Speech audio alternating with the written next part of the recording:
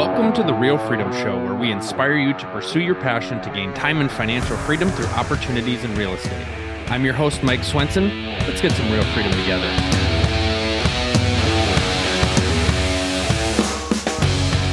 Hello, everybody. Welcome to another episode of Real Freedom, talking about building time and financial freedom through opportunities in real estate. I'm super excited today because we have an amazing episode. We are here with Kevin Amolsch. Kevin's been an investor for 20 plus years. He formed Pine Financial Group back in 2008. Previous to that, had a degree in finance, also served in the U.S. Army. So thank you so much for your service there. Worked in Wall Street, and then now you're doing lending. And so we'll talk a lot about that, a lot about the investor space. 2,400 transactions that you've helped with as buyer, seller, or lender, and you have 4 funds totaling $130 million in private capital. Also the author of The 45-Day Investor and a lot of other cool stuff that we will get into in the episode. So thanks, Kevin, for coming on the show. What an intro. Thank you so much for having me. I'm super excited to be here. Well, yeah, why don't you just go ahead and give us a little bit of that background, set the stage. On our podcast, we really want people to see and hear different stories of how people have found success in real estate. And we know people are wired different ways, passionate in different areas. And so that's why I really love to share people's stories of kind of their origin story of how they got where they're at, because I want somebody to listen to this episode now or in the future and be like, oh, Kevin came from that background and did that. I want to do that too. Awesome. So when I was really young, we were lower middle class. We didn't have a lot of money. So all my friends, they would have more Christmas presents than I would, for example, or they would get purchased, they would get the new bicycle. And I didn't have that. But I wanted all of that, of course. So I was always thinking, like, how can I make money? How can I have what my friends have when my family can't provide that? So then I would start doing like a lot of us, right? We mow lawns, we shovel snow, we start our own little businesses. I was selling candy at the school.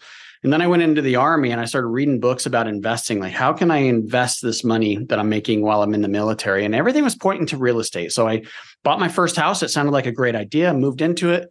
Lived there for 2 years, did the whole house hack thing before that was even a term, moved out of it and kept it as a rental. And I saw that I was getting money from appreciation. I was getting tax benefits, which I didn't have a lot of income. I didn't necessarily need that, but I saw that on my tax returns. I saw the cash flow and I saw that, look, this tenant's paying my mortgage off for me.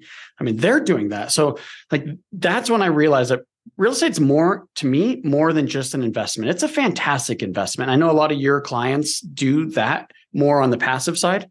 I wanted to turn it into a career like you. So I got into real estate as a career after that very first rental. I just knew that was the vehicle that was going to make me rich. What was your next step from there after having that first property to, now having $130 million in funding to do that? So how does that start? Because I know for a lot of people, especially people on the lending side, even for me working with investors, it's hard to see like, how do you grow that? It's very interesting because that very first rental property and that very first tenant was my very first eviction. And that was the worst eviction I've had in all my 20 years in the business. And I made some gigantic mistakes with that first one. Sometimes I'll get interviewed on a podcast like this and they'll ask me like, how do you go through that experience and stay in the business? But it's all about your drive and your passion, right? And I wanted what my friends had. I mean, I was still that kid. So I got through that. But how did I go from that rental property, that eviction to a $130 million fund? Well, I started buying a property or two every single month while I was in school. And I had a part-time job. And I couldn't do that with down payments in the very traditional way that people buy properties. I had to find a way to do it with no money. So I learned owner carry. I learned lease options. I learned different creative financing strategies. And that's how I was able to buy 1 or 2 houses a month. But here's where it gets to the fund. I fell in love with the finance side of real estate because I understood from my creative financing background that the financing side of real estate has everything to do with the deal structure. So we talk about going out and hunting for the deal, hunting for the project, wanting to buy that investment and finding it. That's the fun part of the business. Well, when you're making an offer to a seller or you're negotiating with a seller of a property, how you're going to fund it, where that money is coming from, has everything to do with how you negotiate, how you present the offer, how you're going to, come up with the offer in the contract, how you write it in. So I fell in love with the financing side. So I just started lending money out. And it was very traditional at first, and that sucked. It was really hard. Traditional mortgage banking, mortgage brokering. So I was like, I don't have any control here. I don't know how anybody operates a business when they don't have control over decision making and that kind of thing. So I just started raising private money, because when I have control of the capital, I can make smart, common sense decisions. I don't have to stay inside of a little box. Look, their default rate's way higher than mine, because they don't look at how am I going to get paid back. They say, these are the guidelines we have to hit. And if we hit those, I'm going to do the loan, even if it's a terrible borrower or a terrible project, right? So we could look at the entire picture, make good, solid decisions, and help real estate investors with their projects. And I guess that's a real fast way through how I got to where I am today. In terms of raising that capital, I talk with people all the time, and they want kind of the easy button of like, oh, I've got this property. I'm just going to magically have this person come out of the sky, give me the money, and I'm going to pay him back and never see him again. And so I think that's the ideal situation of they want. But how does that work in real life in terms of raising capital and being responsible for people's money? Mike, I'm so glad you asked that question, because we hear a lot of the gurus out there, or when you get on the forums, like on Bigger Pockets or something, you'll see, hey, if you find a great deal, the money will find you. Yeah, we hear that, we see it all the time. That is absolutely not true, and you're describing it perfectly. If just because you have a good deal does not mean the money is just going to be attracted to you. I think you need to find money first. Personally, I think you should always be trying to find different sources of capital. And if you're looking at private money and that's how you want to fund your real estate transactions, you need to be out there networking, talking to people. I think it's when you start talking about private capital, your credibility is far more important than your cash or your credit. They want to know that you have the ability to pay them back. So as long as you could sell that story, you'll be able to get the projects funded. And I think the thing that most people don't realize, and I alluded to it, is you're building relationships with people. You're wanting that person to continue to invest money with you. And so you have to do a good job with it. If you don't pay them back, or if you have a problem paying them back and have issues, they're not going to want to lend to you again. It's how much less expensive to retain an existing customer versus finding a new customer. Right.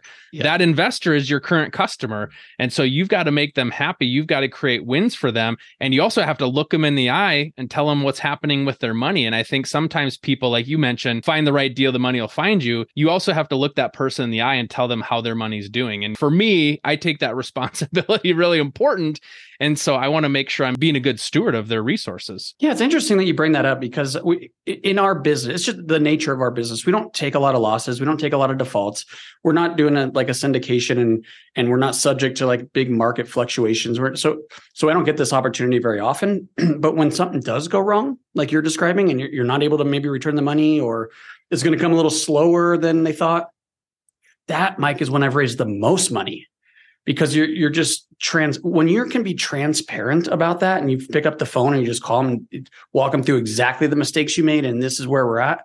There's a sense of comfort there, it seems. And the biggest risk with lending money in this industry is fraud. I would much rather invest in someone's project and it go bad and me lose money that way than invest with people that I don't trust, right? So when you're finding money from people, how much are people giving? How has that grown over time? I'm just kind of curious. Are people writing big checks? Is that small checks that grow a little bit larger as you prove yourself, or how has that grown over time? Yeah, so we have investors all the way from $10,000 up to like 17 million. So we have a pretty wide range here. We really do like to work with everybody. So when we structure our funds, we structure them so we could take accredited and non-accredited investors. A lot of the funds out there are accredited investors only, which is super restrictive, right? You can't, if you don't qualify for an accredited investor, which is $1 million in net worth exclusive of your house, or a high income level, 200,000 single, 300,000 with a spouse. So it's pretty hard to hit that for some people. And if you don't hit that, you don't have opportunities like this. So we've decided that every fund we have, we are going to allow non-accredited investors in it. Now, it's a little bit trickier when working with the SEC, because they're more strict around that. So we have more reporting, we have audited financials, we have all of that. But yeah, that's the range, 10,000 all the way up. And you mentioned you have 4 different funds. How did those different funds work? Yeah, so it's interesting. You learn something with every deal you do, right? So that first fund was in 2009. And we created that fund because the feedback was we want liquidity, we want diversification, and we want smaller investment amounts. So I had 3 objections I had to overcome. And by creating a fund, I was able to overcome all 3. Now people were investing in my fund, but the mistake I made is I didn't charge any management fees. So now the only way I was making money was charging fees to my borrowers for origination. And then everything was going to the investors, which was great for them. But I was learning that it was not so easy to manage that money, and that I deserved to get paid for that. So we still have that fund, but we closed it down to new investments and we started our second fund. And then we hit a non-accredited investor limit by the SEC. There's 35, and different types of offerings have different rules, but this one is a 35 non-accredited investor limit. We hit that. We had to start another one. And it got better. Like each fund got better. And then we said, well, why don't we do like a public fund so we could advertise for these investors and we could help more people? We won't be limited to 35 non-accredited. We could have unlimited. So we went a Reg A route, which is only all that means is that it's public. So that's where we get into extensive reporting.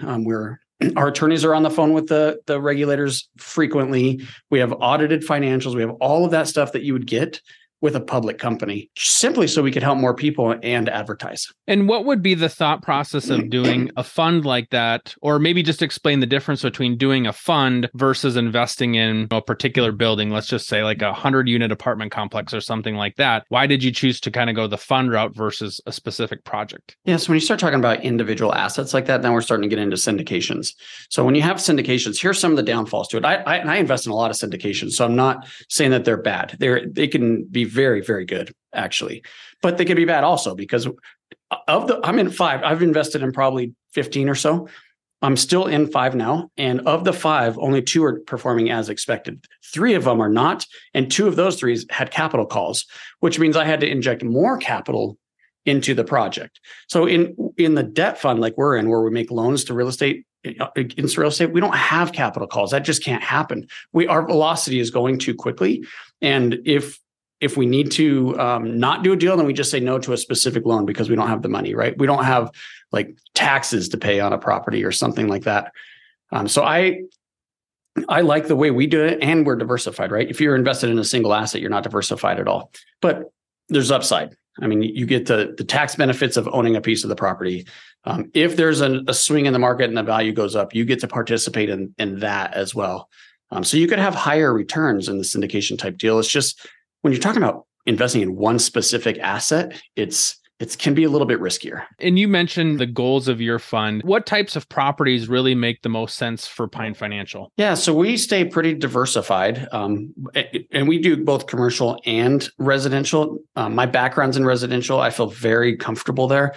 It's more liquid. It's easier to rent out. You don't have these long vacancies. So I've chosen to take the portfolio and do 80% resi and 20% commercial. That way we can keep some diversification there.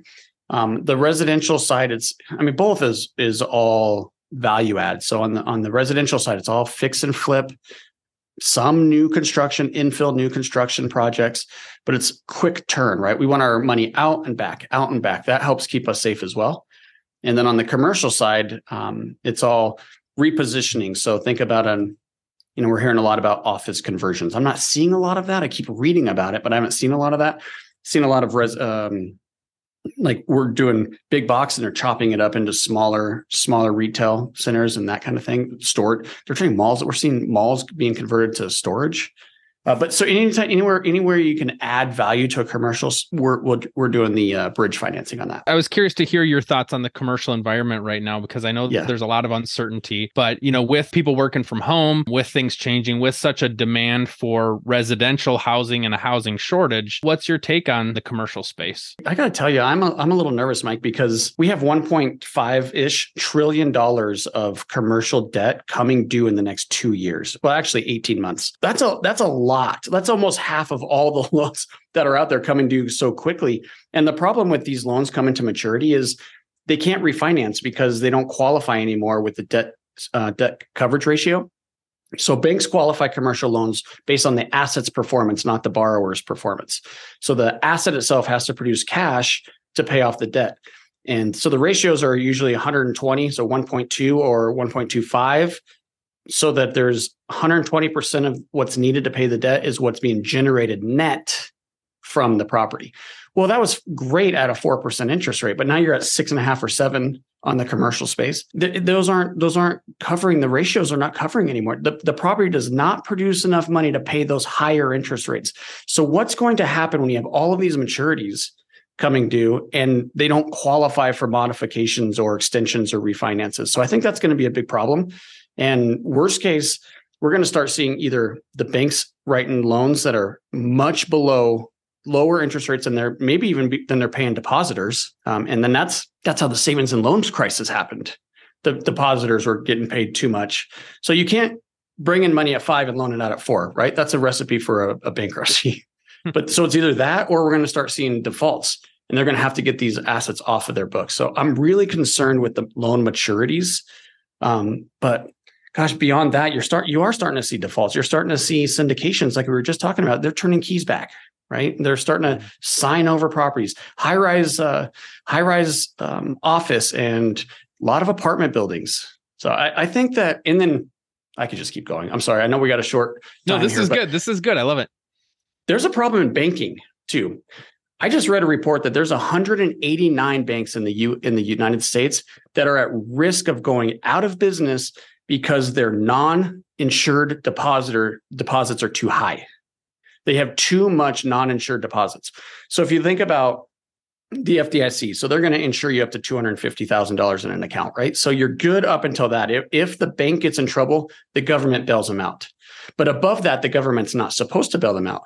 The depositor can lose that money. It really is at risk. And for those 189 banks, for example, if we were to catch wind on which banks those were, which it's not being disclosed, my guess is there would be a run on that bank, right? Everybody would want to get their money out, especially those non-insured deposits. And that will accelerate the collapse in the banking system. Great. Happy news all around. So. Sorry. No, but this this affects commercial because, and back to your question, because we don't have the Fannie and Freddie, except for the multifamily. You do have it there, but in the office and in industrial and retail, you don't have these government-backed loans. These are all regional banks that are making these loans. So if we start seeing a collapse in the banking system, you're not going to have money for people to buy these assets. So if there's no way to no buyers, what does that mean? Mm-hmm. That's a collapse, right? That's going to be a collapse in value. So there's some concern here. Yeah. Residential, I put in a whole separate category because I think that that's somewhat insulated. So if I was an individual looking for financing and I was to come to you, what types of projects are you looking at, or what are some of those numbers? You mentioned DSCR loans and those ratios, but we've also got people that maybe haven't worked in the fix and flip space that much or don't know how all those numbers work. Talk through what are some products that you have where you can really help out somebody looking to purchase a property. So the DSCR, that's really on cash flowing assets. So if it's a long-term financing, you're going to run into that ratio. For us, we don't have that. We don't care if the property is producing cash because our loans are so short-term that you're going to pay us back by either refinancing it or selling it. So we don't care so much about a DSCR ratio. What we care about is loan to value. And we're talking about a loan to after repaired value on the residential side. So 70% of ARV, after repaired value, is what we're looking at. And we don't have a loan to cost ratio, at least not right now. That could change with the environment, but right now it's 100% loan to cost, 70% loan to ARV value. So if you're finding a good, solid fix and flip, strong numbers, we could potentially finance all the purchase, all the construction, and all your closing costs. So it could literally be a no money down deal, but we cap it again at the 70% of ARV. Now on the commercial side, we're looking for a little bit stronger guarantor. So we're higher net worth, higher liquidity. We don't have necessarily a loan to cost ratio on that one, although every deal is a little bit different. But we definitely have a loan to value, and it's a stabilized value. So whatever the banking world would consider stabilized, 92, 93, 94% occupied, something like that. Different asset classes will have different ratios. But once we hit that stable, what is that worth at that point? And we're going to go 65% of that number. For people then that aren't familiar with the ARV, like you mentioned, you're really looking at value add properties. And so that after repair value, you want to see a big growth between where they buy it at and what they can sell it for after those repair costs. And it could be, like you said, they could get it for zero cash out of pocket, or if it's maybe not quite as good of a deal, they're going to have to put some money in, but you're looking to be able to get the property, fix it up, turn it, and have that quick turnaround so that you can get your money back and go invest it somewhere else. Yeah, exactly. I mean, we're not cheap, right? I mean, we're hard money. I know the industry is trying to get that term out of the industry. They're trying to call it private money or something, but it's been hard money for the last 20 years as far as I'm concerned. So it's hard money. It's expensive. You don't want to pay those high rates very long, right? You want to get in and out as quickly as possible. And that's how you make more money. So for those higher rates, you offer a little bit more convenience. You have less restrictions. As long as it fits in that box, you're willing to loan on that versus if I went to XYZ big national bank, they're probably going to say, go kick rocks. If I brought that proposal to them, you're going to say, yeah, let's do it. And so the benefit of working with you is you're funding deals that a lot of these big banks wouldn't even look at. That's why we're a bridge, right? So you've heard the BRRRR strategy, the buy, rehab, rent, refinance, repeat, that whole thing. Fantastic strategy. The way that works the best is if you never put a dime into the property. So if you could bring in someone like me and finance 100% of it, or as close to that as possible, get it cash flowing, and then the bank wants it. Right now it's habitable. Now you got a tenant in there. Now they're comfortable with it. Then you refinance it and you pay me off. So really, your only down payment, if there is one, is on that very initial purchase, because on the refinance, they roll all those costs into the loan. So that's how you can get into properties with very little or no money down and have a 30-year fixed, very turnkey after you go through the work. I mean, you got to find the project and do the work, but then you have that turnkey long-term rental. How does that work on the ARV? Are you essentially projecting that out based on the plan at the time of the purchase? And then what happens if that changes from the actual work that happens and that ARV doesn't come out quite as what you thought it was going to be? That's funny because it does change. And even though we say don't change your plan because everything's based on your plan, it does change, but normally for the better. So I'll give you an example. A lot of times people will say, well, I'm not going to finish the basement because I can't get the value out of it. Right? It's very rare that you'll get the value out of a finished basement on the sell side. So if you're going to flip it, but if you add a bedroom down there, you could rent it for more. So you're adding more rental value. So let's say you're going to flip it and then, okay, now I want to keep it as a rental. Well, maybe I'm going to do a little bit less high-end finishes and I'm going to use that money to finish a basement. So that changes the entire plan. But I'll tell you, it also adds a lot more value to it, right? Because you do get value. You don't get the value for the cost, but you do get value for your appraisal. Does that make sense what I'm saying? You get value for it, but it's very rare that it equals what it costs you to do it. The answer to your question is, yeah, we base it on your plan and what it's comped to. So you say you're going to do this level of finish, granite, stainless steel, whatever. We're going to pull comps with fully remodeled properties, and that's what we're going to use to comp your property. There's a lot of great uses out there. And yeah, for different investors, if you're not a fix and flipper, your products aren't necessarily in their sweet spot. For those people that love that strategy, you're absolutely a great go-to person. And so sometimes I think investors or people considering investing get so hung up on picking the best strategy, the right strategy. And a lot of times it's about getting started and learning. And so if fix and flip is the way you want to go, you're obviously the right person to talk to help walk them through those steps so that they can get that refi. And yeah, like you said, that in an ideal scenario, you're just getting the money in, getting it back, and then they go to another property and they can do multiple properties without having to put much cash into it. And that's the benefit of that strategy. Yeah. And it's real estate flipping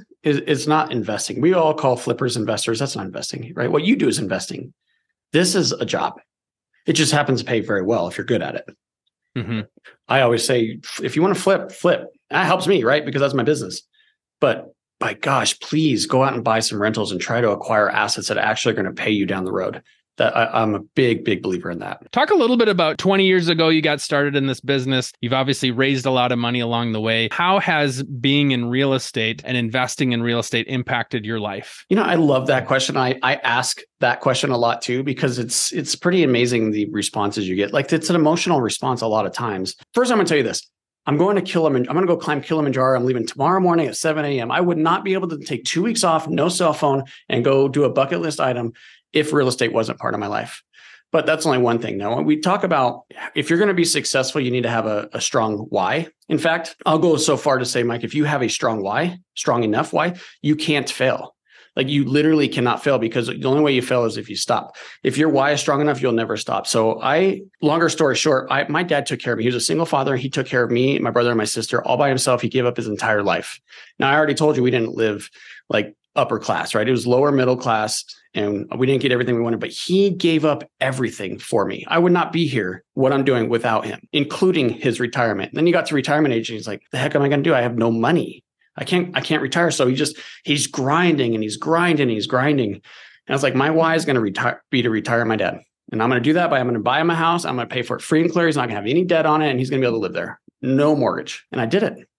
I would not have been able to do that without real estate. Awesome. You talked about the challenges, your first eviction being your hardest eviction and all that. And what I'm often reminded of, and I do mindset coaching, is would you expect to be able to go climb Kilimanjaro and not have any hassles in your business? No, right? So there is a trade-off there. You are going to have to take on stress. You're going to have to take on hassles to be able to get that reward. However, you have the opportunity to get that reward because you're going through that work. So awesome. Thank you so much for sharing that story. That's great.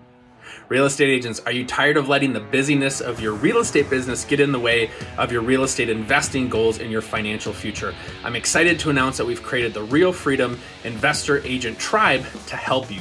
We've got a ton of content, educational tools to help accelerate your learning curve and get you on the right path to hit your investing goals. We also have a mastermind tribe of people just like you, agents that want to grow their own portfolio and encourage you and cheer you on along the way, as well as some private one-on-one coaching. So go to realfreedom.com, click on the store, you'll see the options there. We're so excited to be able to help you. I've priced it super low so price can't get in the way, but did want to have some skin in the game for you to help with that accountability. So go check it out, realfreedom.com, click on the store. We're excited to connect with you and excited for you to connect with your tribe of real estate agents, investing, trying to build their financial freedom. For people that want to get to know more about Pine Financial, learn more about you, Kevin, how can they do so? Yeah, two ways. We talked a little bit about the economy and what I think is going on.